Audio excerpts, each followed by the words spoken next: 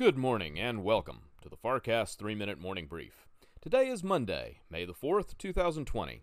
From Washington, D.C., I'm Harry Jennings. U.S. markets moved lower on Friday, retracing all of the gains from earlier in the week.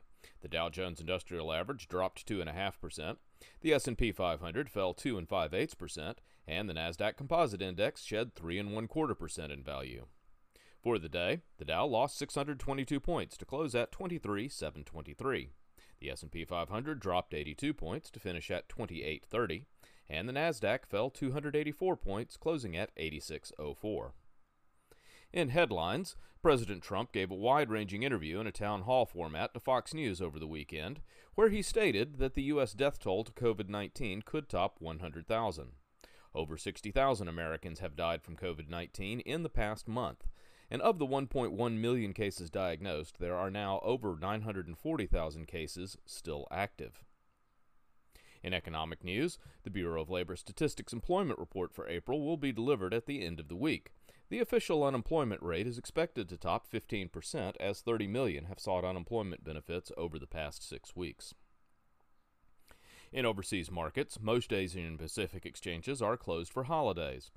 Hong Kong's HSI was the only one of the major indices open for trading and posted a loss of nearly 4.25% on the day.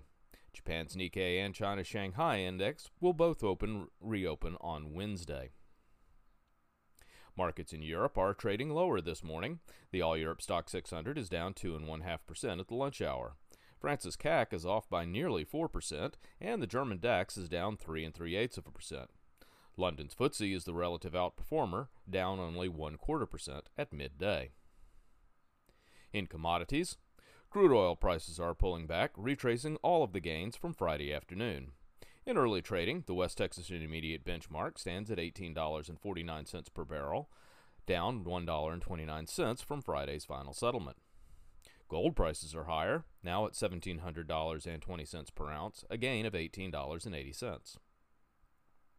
In bond markets, U.S. Treasury prices are moving higher, pushing yields lower between 1 and 3 basis points. Currently, the U.S. 2-year is yielding 0.19%, and the U.S. 10-year note yields 0.60%. U.S. futures are pointing to a lower open on Wall Street this morning.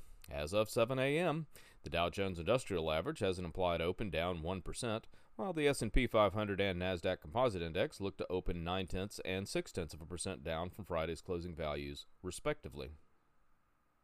Thank you for listening to the FarrCast 3-Minute Morning Brief.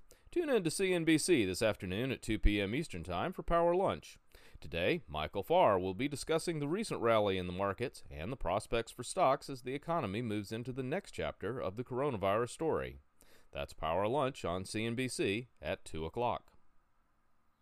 From Washington, D.C. and for the FarrCast, I'm Harry Jennings. From all of us at Farr Miller in Washington, stay safe, stay healthy, and have a productive day.